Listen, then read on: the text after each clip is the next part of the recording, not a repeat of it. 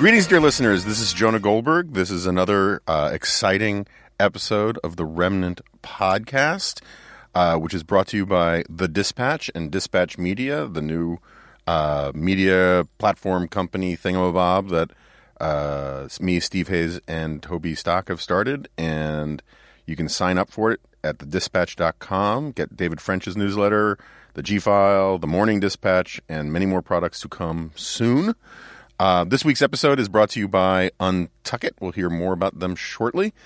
And we have returning, very quick turnaround. We'll have to check the record books about how fast a turnaround return visit this is. My friend and AEI colleague, Adam White. Welcome back to the Remnant. Well, it's good to be back. You can't stop me. You can only hope to contain me. And so one of the reasons why we wanted to have you here is this is sort of an impeachment 101 episode. We may have some tangents that we have to deal with, but impeachment's heating up. You're like a law guy with like a belt and everything, right? That's what I think it was Troy McClure in The Simpsons says. I'm not one of those fancy lawyers who wears belts. But I thought you were going to say, who's the lawyer? Lionel Hutz. That's why you're the judge and I'm the law-talking guy. That's right. Yeah. I was Troy McClure, same voice, different guy. He's the Hollywood actor who at one point, when Homer says, "I know your terrible secret, you're gay," and he yells, "Gay? I wish!" They don't have a word for what I am. All right, so you might know me from such podcasts as Impeachment 101. That's right. There we go. Or Zinc and You, Partners in Freedom, which was one of the Troy McClure after-school specials. We're not old or anything. So, impeachment stuff. Yeah. I don't have a precise roadmap of how I want to get into this, but I'm going to ask you a few questions that have been just bugging the hell out of me, and then we can take it from there. Yeah.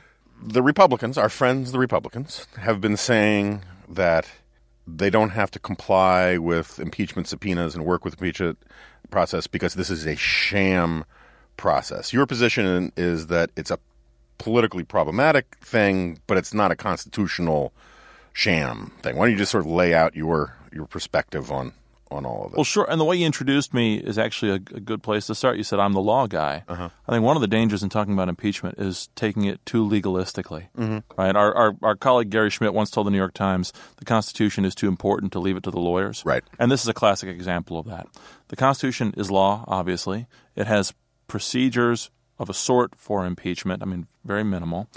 Most of it is left to the branches to sort out for themselves. And the ultimate standard at issue, high crimes and misdemeanors and so on, that's definitely a legal standard. It's there in the law, but it's not the kind of thing that courts have chewed on. It's not the kind of thing that's susceptible to sort of easy, sort of straightforward interpretation by anybody.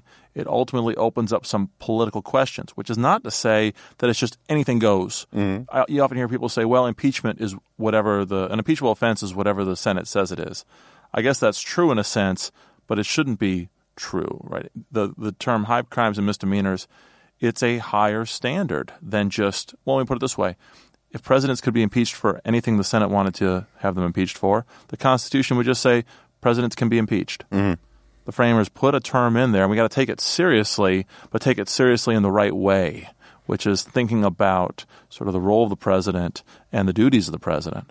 Right, but in the other sense, it is whatever Congress decides because it's not like the Supreme Court is going to review this, right? Right. So that's true. It's whatever the legislature can get away with is ultimately, for good or for ill, intellectually dishonest, politically ill-advised or not.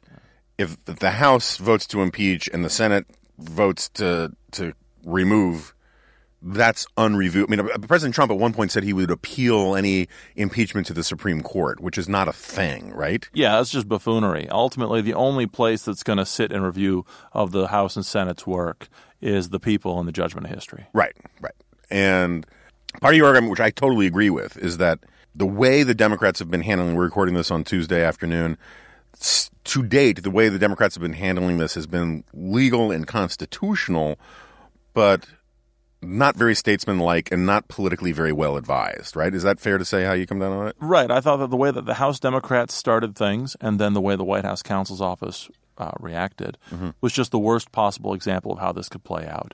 It's true the House is not bound to certain requirements of cross-examination or other forms of due process the White House is calling for. It's not required. It would be a good thing for them to do something along those lines or allow some form of transparency if they want their process and the outcome in the House to be taken seriously, not as a set of allegations, but as a meaningful judgment.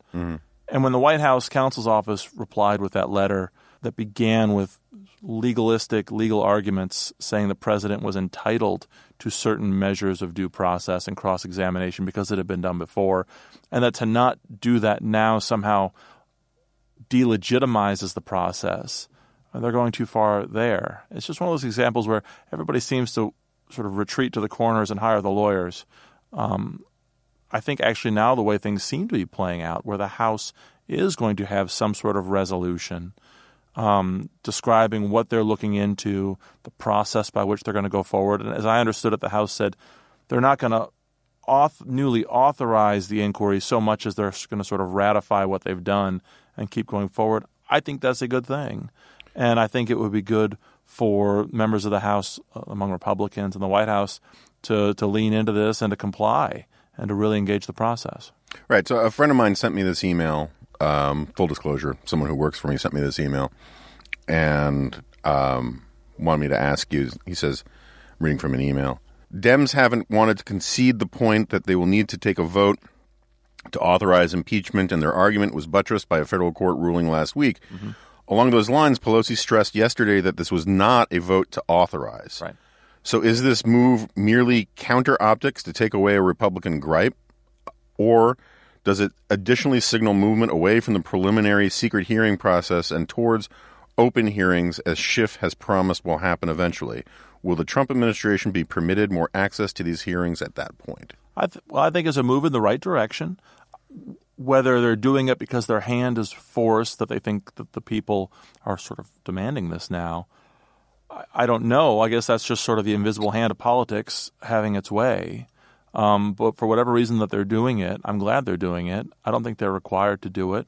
But I think it's good, and I think the reason why it was good that previous impeachments proceeded this way, I think it's good that the House signals up front that the full House, the weight of the full House is behind this process, which could matter for subpoena fights in court. But also they specify where this is going, which committees, and ideally specifies some kind of process, although we'll see what's in there. That's all a good thing to signal to all of us what to expect and to signal to the committees what they ought to be doing. I mean, this can't just be a free-ranging every committee for itself approach. Laying down some sort of expectations about how this will go is a good thing. Okay, so factual things. There are a whole bunch of things in this that I've been like embarrassed not to know occasionally. Like I actually had to ask a friend of mine, a couple of journalist friends of mine who follow this stuff closely, whether it was true that Republicans were actually locked out of these committee hearings, because that's the way the Republicans make it sound. And it turned out it's weird. It's like all of a sudden the Republicans are better at blatant, deceptive political spin stuff than the Democrats are, which is like not my experience growing up, you know. But so like one of the questions I got is according to Republicans, they don't have to comply with the subpoenas because this is a sham process, right? Are impeachment subpoenas any more powerful, have any other legal standing than any other committee subpoena? No. I mean, maybe in some very small way they would. There's been a fight in the courts a bit over subpoenas and questions about whether the subpoenas were pursuant to a legitimate legislative purpose. And to the extent that there is now, or there will be perhaps, a publicly authorized impeachment process that puts the full weight of the House behind, there's now no doubt that these subpoenas are, in fact, rooted in the impeachment power, which is a legitimate power of the House. So that's really the only difference I see, but I wouldn't make more of it than that. You know, one of the points I try to make in a piece I wrote for the Bulwark recently is we have this collision of express constitutional powers, but also unwritten constitutional powers. Everybody kind of takes for granted, especially the folks in the House right now, they say, we have our oversight power. It's our constitutional power. it's not really in the Constitution. They have legislative powers, impeachment powers. The oversight powers have always just been sort of a gloss on or sort of an inference we draw from those express powers. Sort of like judicial review, right? Yeah, or sort of like executive privilege. Yeah. Right? That's what I was trying to get at in this piece is a lot of people, proponents of impeachment, seem to treat the oversight powers as something concrete and the executive privilege as something made up, when they're both important inferences we've sort of drawn through history from these express powers, whether it's impeachment power, whether it's the executive power, whatever. It's a collision of explicit powers and also a collision of implicit powers, and there's just no real rules for the road. The courts have intervened somewhat in subpoena fights. It'll be interesting to see how far this goes, if it goes back up to the Supreme Court as it did in the Nixon years. But there's just really not a whole lot of doctrinal meat on the bones in Supreme Court precedent. In fact, about a year ago, Stuart Taylor and I did a piece for the late great Weekly Standard sort of outlining how limited and bare bones even the old Supreme Court precedents from the 70s really are, and how people have spent 40 years just sort of putting their own glosses on these very minimalistic precedents. I mean, important precedents, but limited. Right, but so like my point is like a week ago I was muttering to the TV, why can't I get my Cinemax subscription renewed? No, I was muttering to the TV when the White House refuses to comply with these subpoenas. If it had just been from the House Oversight Committee or from the House Intelligence Committee, the subpoenas still have power, right? It's not like so it was just basically a political ploy to say because this was not an actual legislative purpose because it wasn't impeachment. Yeah, they all have power, but the question is how much, I'll put it this way, there's no doubt that when Congress subpoenas members of the public, the Supreme Court has said time and time again, people have to comply with those. Subpoenas from one branch of government to another raise fundamentally different questions. And it's true that, the House subpoenas have power, but how much power against an executive when the president is asserting privilege and the people who work for him are willing to abide by that invocation of privilege, that's just really untested waters. There's been a couple of lower court cases. This came up a little bit in the Bush administration. But on the very first day or so of the new Congress in the beginning of the year, I did a different piece for the Bulwark saying that, what was the headline? I put a great headline on it. It said, ready for aggressive House oversight, not so fast, not so furious. And I sort of hearkened back to the way that Holder and Lois Lerner just openly defied House subpoenas and won political points for it. Right. There's just real practical limits on what a House can do to enforce its subpoenas short of defunding government or impeaching for the failure to comply with subpoenas. Right. I mean, so I guess that's what would make an impeachment inquiry subpoena more powerful is that you can do one of these catch-all failure to comply with the subpoena as in a bill of impeachment or whatever you call it, article of impeachment. Yep. All right, so that raises another dumb question on my part. If you work for the White House or you work for the executive branch, whatever, and the president says you cannot testify because of executive privilege and this is privileged communication between me and you, blah, blah, blah, blah, blah, blah. How legally binding is that order? What is the punishment if you defy that? Yeah, I'm probably getting out over my skis on this one, but as I understand it, the president just invoking privilege doesn't legally bind you to not testify. You might lose your job. But there's no law saying you violated executive privilege. Right. If you were going to go testify to things that are classified, sure, all those statutes would apply. It's basically, as I understand it, been a situation where by and large members of the executive branch and former members of the executive branch usually are willing to sort of abide by the president's orders. Not always, and as I understand it, we're seeing an example of this today. Right. Where a bunch of people have done it. They've been told. I mean, what's his face? Taylor is our highest-ranking diplomat in Ukraine, and he went and testified. And this guy Vindman today is testifying, and he's still is a uniformed officer. His commander-in-chief said you're not supposed to do it, and he's like doing it anyway. Yeah, and the really crazy part will be when President Trump goes on Twitter and says, "Can't somebody do something about this?" Right. They should investigate this. Yeah. Impeach that man. So, someone who works for the president is told, do not testify, do not cooperate, and he cooperates anyway. The legal sanction there is basically just losing your job? Right, unless there's some other statute, right, the classification statute. That's my understanding of it, but this is, I am a poor country lawyer, so I don't want to overstate my expertise here. I wish we could get unfrozen caveman lawyer in here. Yeah. All right, so I know you have to go to these fancy parties with these law guys and talk law stuff, and it's all collegial and all of that.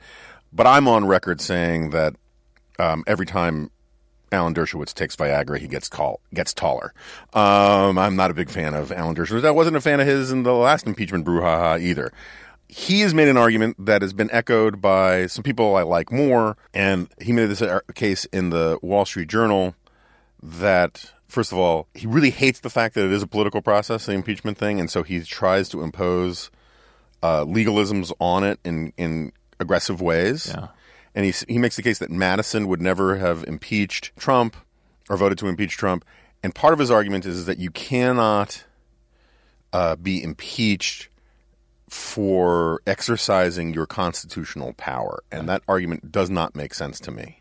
Right. What do you think of it? Well, I will say, by the way, Dershowitz was one of my first law professors and one of my absolute favorites. Really? I'm not a fan of what he's doing right now. I just disagree with him. But remember, he's not even one of the sort of DC-type lawyers who's in these political fights. He's a criminal defense lawyer. What he does is turn everything into a legal fight. Right.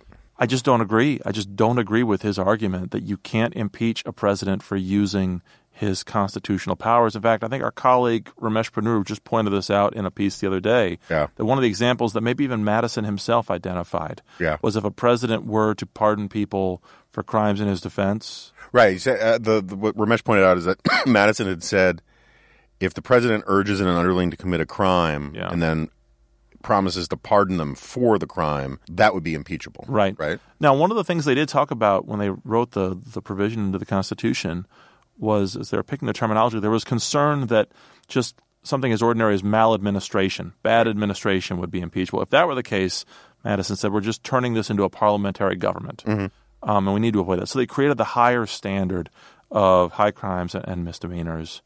So it means something more than just the bad use of presidential power. But I don't think it excludes any kind of misuse of presidential power. Indeed, I think that's the reason. I think that's one of the sort of the safety valves for our framework is the fact that a president might, using the powers at his disposal, do something for which he can't be prosecuted because it is an assertion of his powers, but it rises to a level of malfeasance so great that he could be impeached. Right. It's not just it's not high crimes and misdemeanors doesn't mean just crimes, and it doesn't mean all crimes. Right, criminal jaywalking or something might not be impeachable.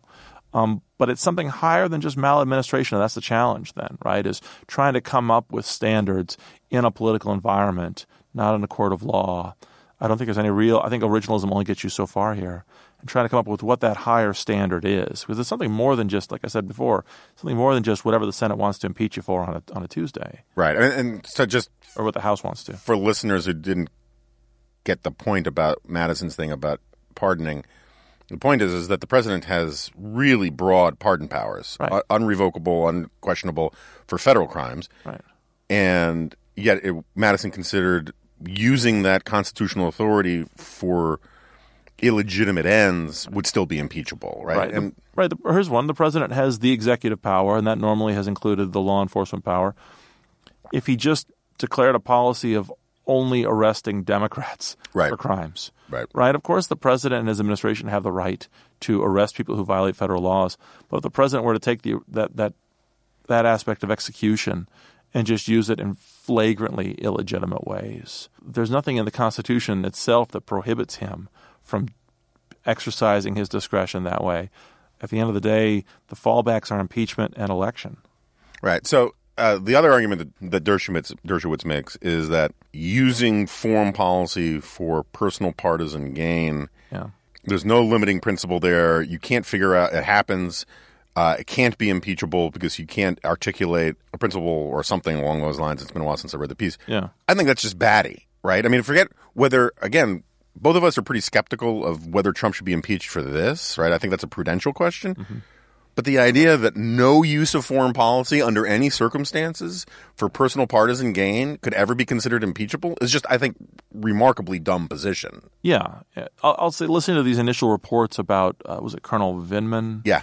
His account, reading what he's, I guess, said that he heard what the president was trying to do with Ukraine, and it made him uncomfortable, the idea that foreign policy was being leveraged in a way to go after the president's political opponents. I have sympathy for that view. At the same time, I also tend to think, who are you to say? You were just somebody in the administration. Ultimately, the president was elected to do our foreign policy. So I'm even a little squeamish with the idea that people inside of administration are going to second-guess a president's foreign policy and try to elevate it up into impeachable offenses. You could see that happening under all sorts of circumstances. On the other hand, Congress asked his opinion, Yeah, exactly. it subpoenaed him. And he gave it. That's right. Yeah, he's not the whistleblower, right? So he wasn't volunteering it to anybody until asked, which I think is an important part of the defense for him. Right, that's true. That's true. So no, I'm with you on this, that you can't rule out foreign policy maneuverings as being impeachable. I think Dershowitz is trying to reframe the debate. He's demanding that bright lines be drawn between what's impeachable and what's not. And I just reject the premise of that approach. It's not our system. And to even concede that much just concedes it into the sort of the lawyer's game. Right. Because there aren't bright lines here. It's the Constitution demands more of us than that. Yeah, I mean, if let's say that the president got us into a shooting war someplace for defensible reasons, but then kept ordering that the Air Force go out of its way to blow up all of the competing hotels to his own in that country, I'm open to impeachment on that, right? So what did you think of this argument that the White House's lawyers made that the president could not be investigated if he actually did shoot somebody? Because it's so funny.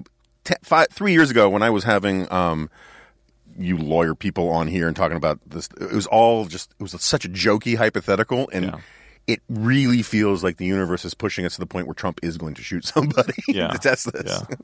So this is a tricky one for me because the lawyer who made that statement, Will Consovoy, he's a good lawyer and a friend of mine, and he actually represents an organization. I'm on their board. So I just want to put that out there. Full disclosure is always full good. Disclosure. Yep. I have more sympathy for his argument than some people have. Here's what I took him to mean. That if a president shot somebody on Fifth Avenue, of course, the whole OLC memo, all of that precludes the Justice Department from, I don't know about investigating him, but he could, I guess in theory, stop the Justice Department. Obviously, a state or local investigation doesn't raise those same sort of unitary executive issues. It does raise some fundamental questions about federalism. Right. For the same reason that 200 years ago, the Supreme Court said states can't tax the Bank of the United States because the power to tax is the power to destroy. The power to investigate a president, bind him down in investigations, and take up all of his time, that could, if abused, be an extremely potent tool in the power of people in a state to undermine the national presidency. So I have some sympathy with the argument. But the thing is, I think what the argument leads us back to, if the argument is right, the president can't be investigated by the states, it just brings us back to how important impeachment is. Right. Because that's the escape hatch to all this. If we get into this ludicrous scenario where the president is shooting people on Fifth Avenue or the equivalent, well, then impeach him and get him out of office so that none of these sort of structural constitutional arguments are relevant anymore. That's why impeachment is so important, and that's why the door has to be open for impeachment and things like this. That prevents us from this question of the president not being investigated for shooting people. You just make him not the president anymore. Right. But what if he shot someone in international waters? Right. Or, the Supreme Court just had a big argument over the Puerto Rico's place in our government. It has to do with their finance commission. So maybe the president has to go shoot people in Puerto Rico. Yeah. I mean, by the way, the response to my hypothetical is, well, what happens then if the president is in office, right, with at least one house of Congress controlled by his party? Doesn't that make him bulletproof, so to speak? And I think the answer is no. We have to count on the people in his party to do the right thing for the sake of the constitutional order. I think that is the key. We avoid these ridiculous hypothetical scenarios by having the prudential sense among office holders to back us away from the precipice, right? And not just sort of... We would like to think that in our country, voters would punish congressmen and senators who voted to protect a president who had just murdered someone on Fifth Avenue. Yeah, but it's not just the voters because we have to wait at least 2 years for an election sometimes. Right. So it requires more than just the threat of the voters. It requires statesmanship. Sure. This is you and I talk about this. So much of the Federalist, everybody's familiar with, or lawyers are all familiar with the structural stuff. Ambition versus ambition. The courts have neither force nor will, but merely judgment. But like 20% of the Federalist is about those virtues that make all this possible. And this is one of those moments. Right. It's also one of those moments where you got to talk about one of the greatest shirts that's made out there, and that's made by Untuck It. Ever wonder why traditional button-ups look so long and baggy? That's because they were never meant to be worn that way. Untuck It shirts were specifically designed to be worn untucked. I actually really do love the shirts, and I've spent a considerable amount of my own filthy lucre on these garments. They're really comfortable. They make you look like you meant to have your shirt untucked, and they're particularly good for looking somewhat presentable when flying, which is always an issue for me because I always feel like I gotta, my parents when I was a little kid made me put a blazer and tie on whenever I got on a plane, and I always feel like looking like too much of a slob on a plane is bad, particularly if I get recognized by somebody. But at the same time, I want to be comfortable, and they're great for that kind of thing. Have you been frustrated with shirt buying in the past?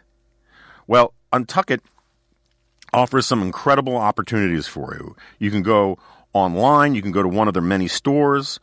You can try it on in person in one of Untuck It's 50 stores or just go to untuckit.com to get started.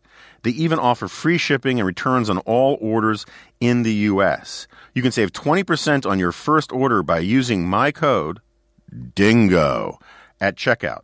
That's untuckit.com, promo code DINGO. We thank Untuck It for sponsoring the Remnant podcast, and I really do sincerely like their stuff. Okay, so let's do a little punditry here. I just wrote an LA Times column. I had to update it because of this Vindman stuff.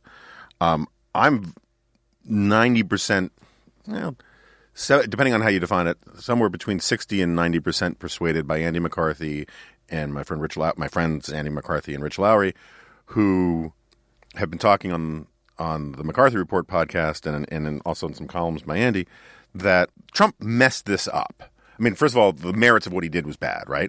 But he messed this up politically because by going to the position that there was no quid pro quo, which there was, and I'm willing to fight anybody with sticks who thinks that there wasn't a quid pro quo at this point, but also that the phone call was perfect.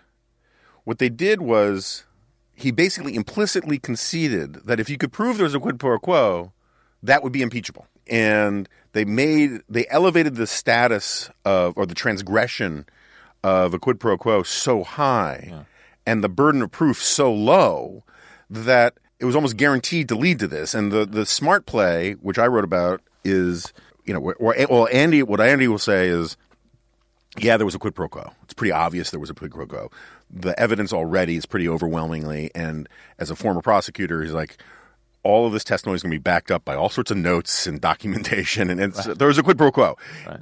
Admit it and just say it doesn't rise to the level of impeachment. Yeah. I think, and I agree with Rich on this, I think that politically what Trump needs to do is go one step farther and apologize. Just say, look, in retrospect, I see it now, it was a mistake, blah, blah, blah, blah, blah. That gives Senate Republicans something to defend. Yeah. But if the standard is the phone call was perfect, and beautiful, and there was no quid pro quo, you were giving your own party no place to go except for all this process nonsense. The way you frame it reminds me of the same mistake Democrats made at the outset of the Russia investigation, basically saying there was collusion, It must have been collusion, this is all about collusion. And then things get messy and you realize they've set the bar so high for themselves that it's hard to get out. I mean, I guess I agree with that diagnosis, but that sort of logical argument isn't going to stop Trump from just moving the goalposts to a logically inconsistent second position. Mm-hmm. And second, Trump's not going to apologize, right? You're the Politico, I'm the law talking guy, but that's his whole shtick is he never ever apologizes, never admits that he was wrong. I'm sort of baffled that Rich and Andy, who are friends of mine also, would even suggest that sort of thing. Well, Rich is the one who's talked about a lot about apology, and apology is also just sort of the thing I've been harping on for a long time. Yeah. Clinton But even admitting that he was wrong. Right. No, that's a huge problem. Yeah. Which is, as someone who's less supportive of Trump than either Andy or Rich, one of the reasons why I feel relatively liberated to give this advice is I know Trump will not take it. Oh, yeah. but that's the thing, is that the smart place to go, where the smart Trump defenders are going, the guys who have some integrity, but are also think impeachment would be bad and want to, make the best case that they can intellectually honestly for Trump, is to say, yeah, there was a quid pro quo, but it's just not impeachable. Yeah, it's sort of a Bill Clinton move. Yeah, well, so Bill Clinton... At first he says there was no sexual relation, and then that was he untenable. Walks it back. Right. Yeah. And then he says, I did it, and I'm sorry. Yeah. And people all of a sudden, that allowed the whole move on thing to happen, right? Because then you could say, look, he admitted he was wrong, he admitted it was a mistake, but are we really going to put the country through impeachment? Yeah. And you could do that with Trump, where Trump could say, look, I mean, in theory, he could do that. Say, look, in retrospect, it was a mistake. I see why people are upset about it. He'll never admit he did anything wrong, but and say, I'm sorry for that, blah, blah, blah, blah, blah. But this really doesn't rise to the level of impeachment. It's certainly not a year before an election. Yeah. And I think a lot of Republicans would be particularly in the Senate, would be very comfortable to say, look, he made a mistake, but it's not worth impeachment. That is a thing that Republicans can go out in the hustings and say. Yeah. They can't say the phone call was perfect. They can't say there was no quid pro quo, because there was a quid pro quo. And there's literally no spoken string of sentences longer than 3 words that Trump has ever uttered that can be called perfect. Yeah. Some people are saying that the president, not only was it good that he tried to get a quid pro quo, but he was required to, because he is obligated to take care of the laws are faithfully executed. And so the laws... the Greg Jarrett nonsense. Yeah, and it's again, it's buffoonery, but there is something to this, that if he were to say, listen, I was too casual in what I did, too glib. The fact is, there is a real corruption problem in Ukraine. Our support is contingent upon it in some port. I had it within my power to make this an issue because Congress made it an issue. He could very quickly complicate this in a way that would give Republicans, a little cover. A little cover. Yeah. That's right, but we're not getting that. Yeah, and so I should be clear. I think what he did was impeachable. Yeah. I think he did it. It's just a prudential question of whether you're going to do an impeachment right before an election, and I think reasonable people can disagree on all that. I do have a question, though. The 25th Amendment stuff was always nuts, right? Just because no one ever really read the 25th Amendment. The only thing that people actually knew about the 25th Amendment was that scene in, Air Force One.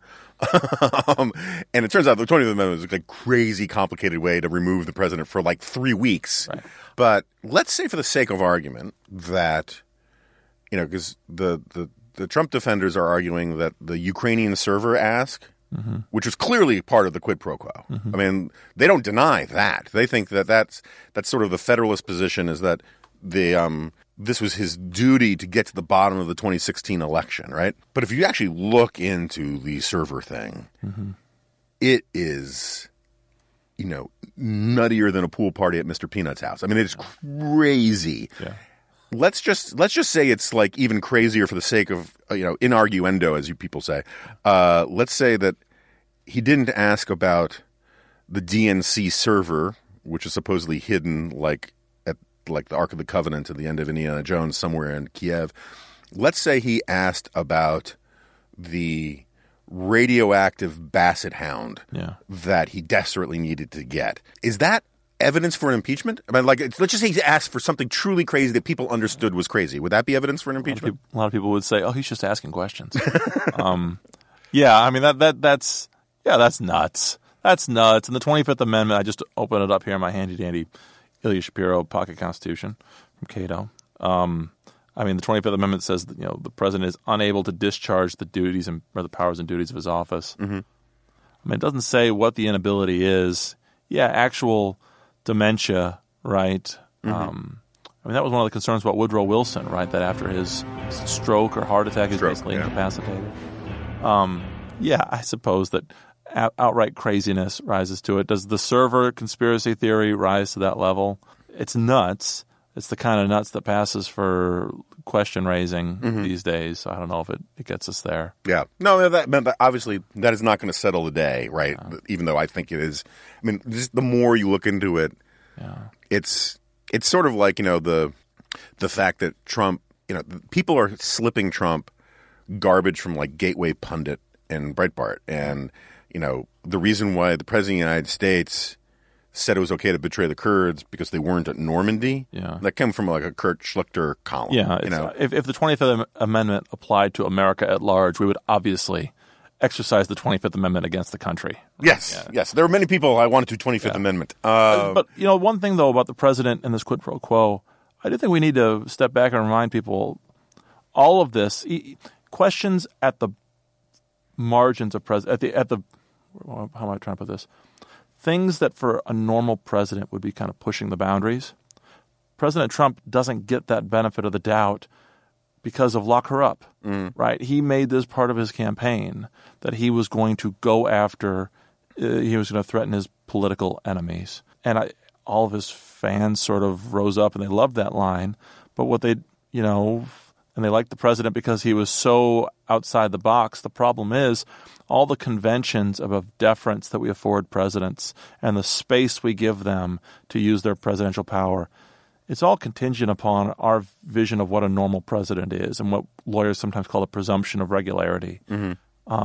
President Trump, having smashed that box on his way into the office, he and his supporters can't really be offended now when the rest of the system doesn't treat him like a normal president, doesn't give him those benefits of the doubt. Right. That's why we need conventional statesmen in office so that we can trust them that, if they misspeak when they're talking to Ukraine and they actually are interested in corruption or some far-fetched theory that they just want to ask about, that we can kind of step back and trust this isn't the president just wielding these powers to punish his enemies. The president gave all that up before he was even in office.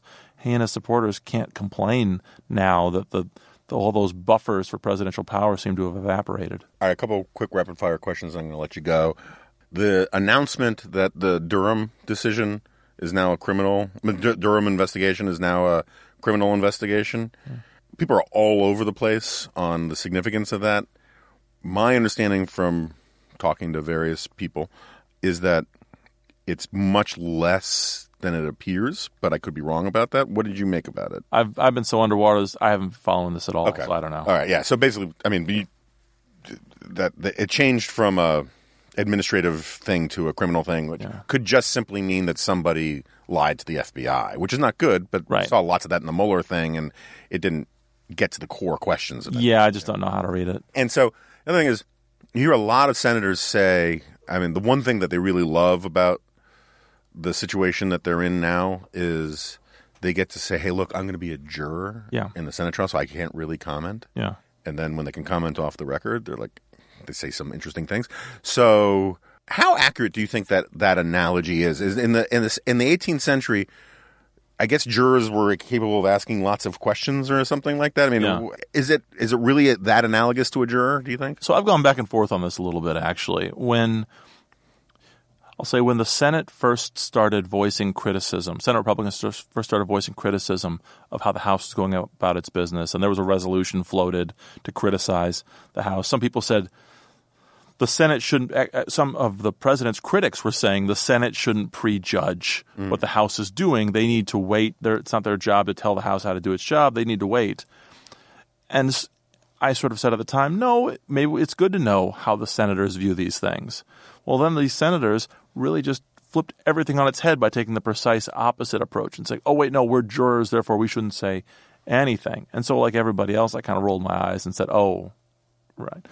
I don't know, though. There's something to be said for this. On the one hand, if members of the Senate wanted to give guidance to the House, since it's all going to wind up in the Senate anyway, that's not necessarily a bad thing.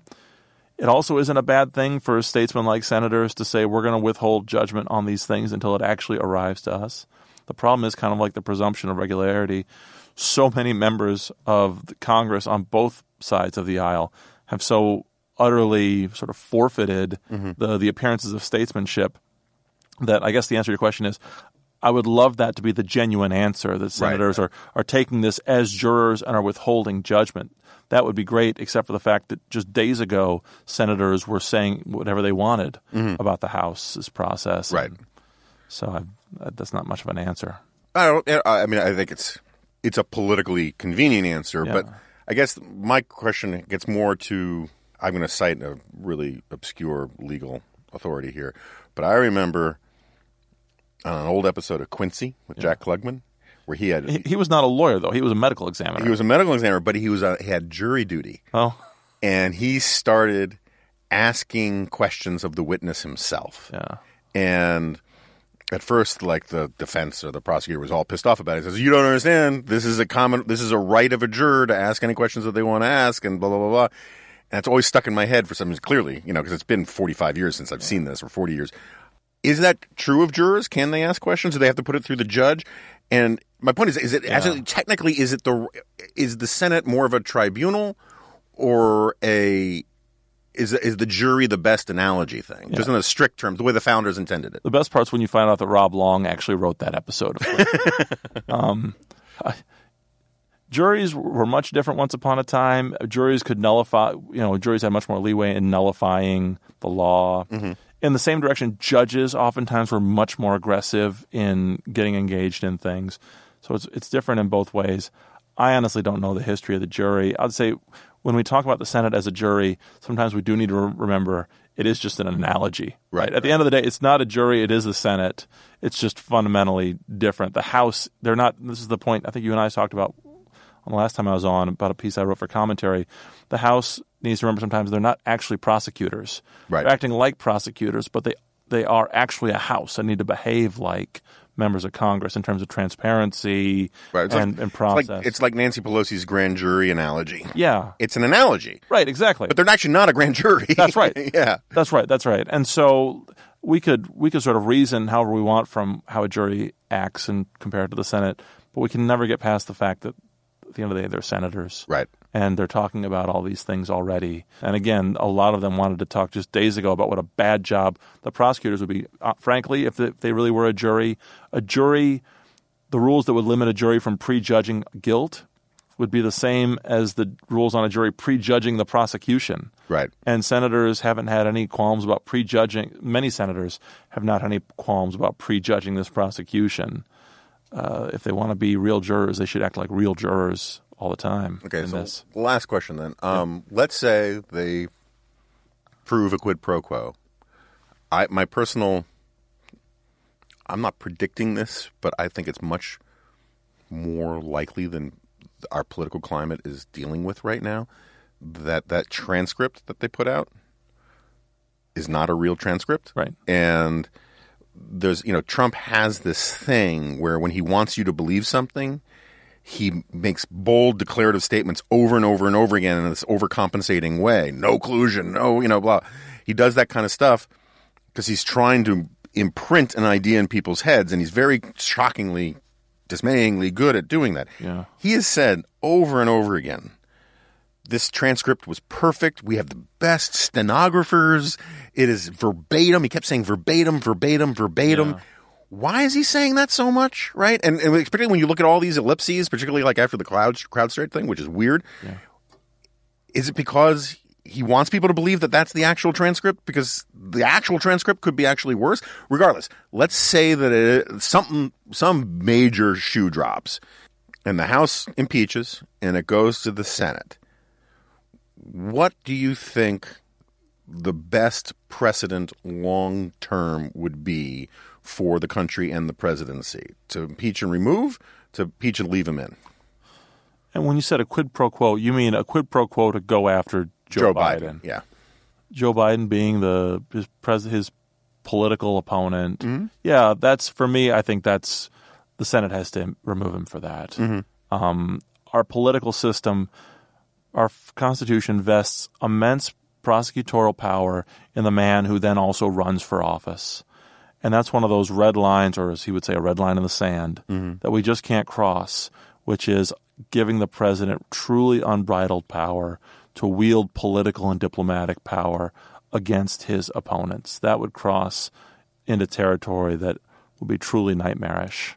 And so, yeah, that would be, I think, worthy of and should be removed for. Yeah. Okay. All right. Adam White, AEI's official law guy. Can I tell you a bit of trivia? Yeah. You know where I watched the last Senate impeachment trial from? The West Wing. Did you really? I was a West Wing Clinton intern. Really? I think if I remember correctly, my first day on the job was Did you snap your thong at the president too? No, he snapped his. It was very weird. No, I was very lucky to have a great job in the core of the West Wing, just answering phone calls from Bob Novak or whoever. But I think my first day on the job was the first day of the Senate impeachment trial. It was amazing. Really? Wow. Yeah. And it is interesting to. I mean, it's a cliche, but seeing. I came obviously at the very end. It was the trial, but the way that from the inside you could see how the impeachment process and everything had just drowned out an administration. Yeah. And the sigh of relief when the final vote happened, and then President Clinton had his State of the Union, very triumphant State of the Union address. Yeah. You do really see, even from a very limited perspective of an intern, how dangerous the power of impeachment is, because it can just destroy the administration that was elected by the people to do things. Anyway, I just want to throw that out there. Which is sort of tragic given how much this administration was getting accomplished these days. Well, we got Baghdadi, which is good. That's right, and we've got Supreme judges to confirm. Yeah, that can still happen. All right, my friend, great to have you here, and people can find your stuff all over the place. Just go to AEI; they got links to all the stuff that you're doing of late, and we'll be having you back soon. See you again soon.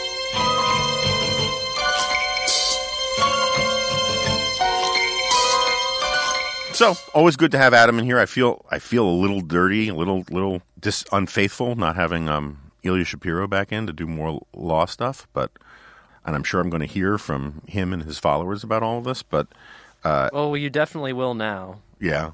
And in fairness, Adam did briefly mention Ilya and his pocket constitution during the show. So, where to go from here? Most exciting news of the week. I know we're supposed to be celebrating Baghdadi, the killing of Baghdadi. Although apparently there's now some conspiracy stuff because we haven't seen pictures of the body, which I think if the body was at all presentable, probably would have made sense. We did see pictures of Uday and Qusay and Saddam and Bin Laden, right? Didn't we see a picture of Bin Laden dead? I can't remember now. Oh, Bin Laden. Yeah. I can't remember. Yeah. But the real exciting news about it is what a good dog that was, and that the dog is okay. And I love that they will not release the dog's name because it's still classified. I assume that's to protect the identity of the handler and the location of the handler and not the dog himself because, what is going to get nasty email from people? Now who's being naive? And I'm a big fan of Belgian Malinois, which this dog clearly was or is.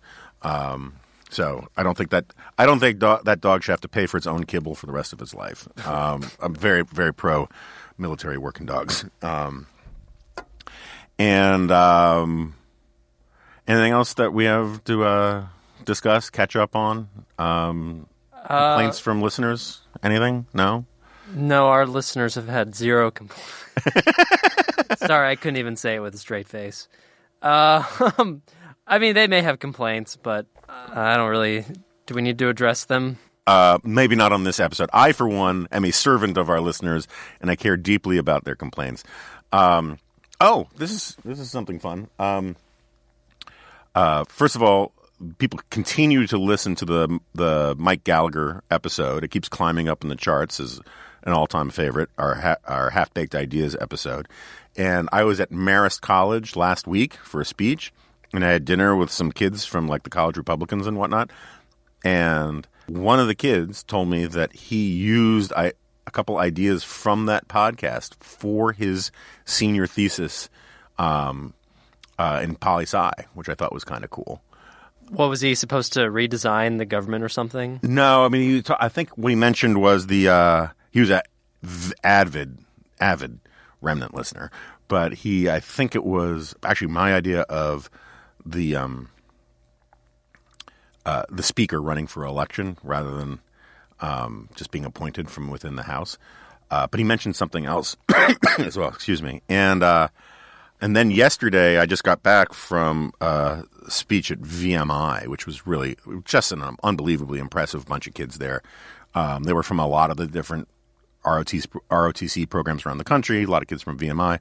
And except for the Naval Academy, because for some reason VMI always schedules this big conference that they have during Naval Academy finals, and apparently there's something going on there. But I did not know that the Naval Academy, I did not know that VMI and Washington and Lee are basically on the same campus.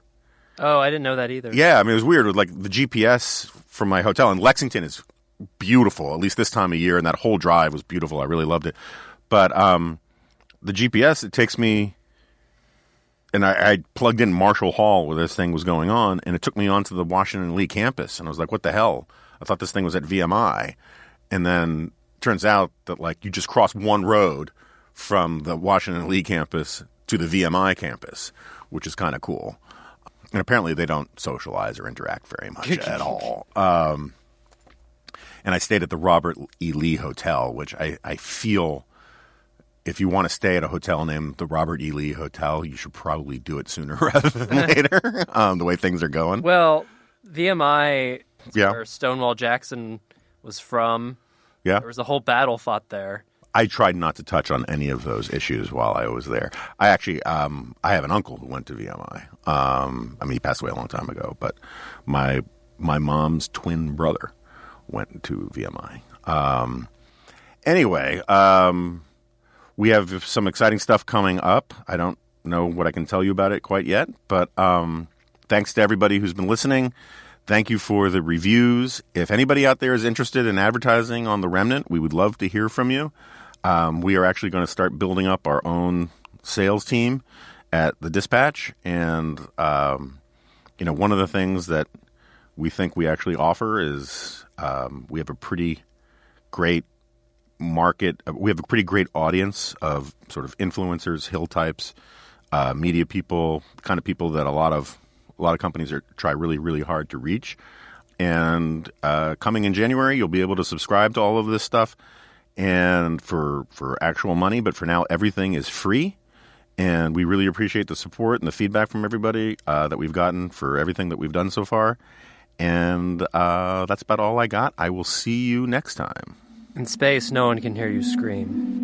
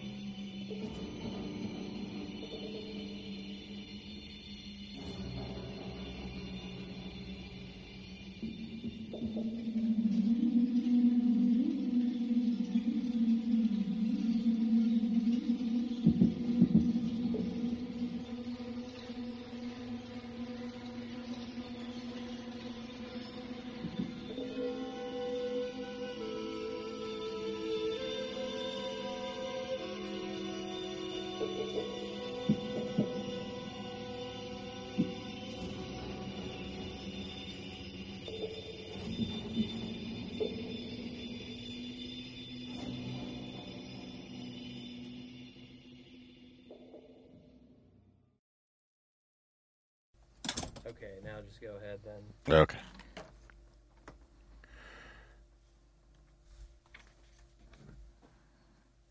All right. You ready? Yep.